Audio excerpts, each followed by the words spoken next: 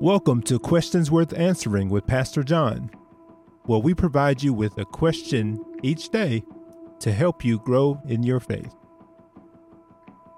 Like pieces of glass pelted with rocks by mischievous juveniles, the death of a spouse can shatter a widower's world. Ask anyone who's lost a spouse and they'll tell you as much.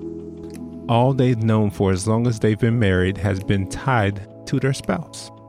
The way the house is organized, watching certain movies, brings to mind quiet moments they shared together on the couch. Driving by frequented dining spots brings to mind certain sights, sounds, and tastes. I can't imagine losing my own wife. She's such an integral part of my life. For many, losing a spouse, though, is a bitter reality, a tough pill to swallow, even for Christians. So today's question for you is, how do you suffer well? A woman by the name of Naomi knew all about this. She traveled with her husband Elimelech to Moab. There was a famine in Bethlehem. Ironically, Bethlehem means house of bread, but there was no bread in the house.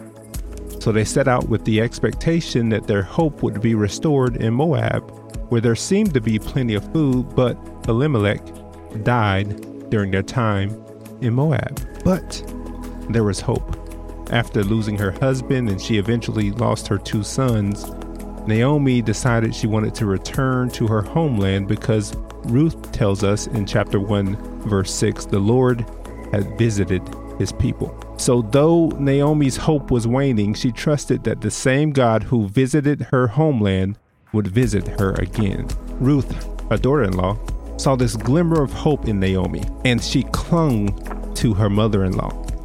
In returning to Bethlehem with Naomi, Ruth meets a man by the name of Boaz. He is her father-in-law's relative.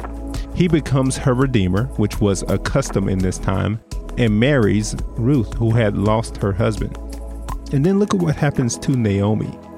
Her hope is fully restored. Ruth has a child, and Naomi becomes the child's nurse.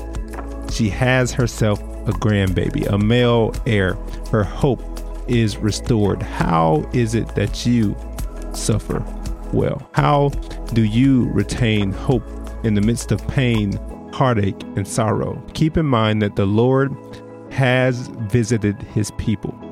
The greater Boaz has entered our story and redeemed us. Do you know his name? His name is Jesus Christ, Emmanuel, God with us. There is bread in the house again. Jesus is the bread of life, according to John chapter 6, verse 35. I want you to stand on that promise today. Give all your pain, heartache, and sorrow to the Redeemer, and he will restore you.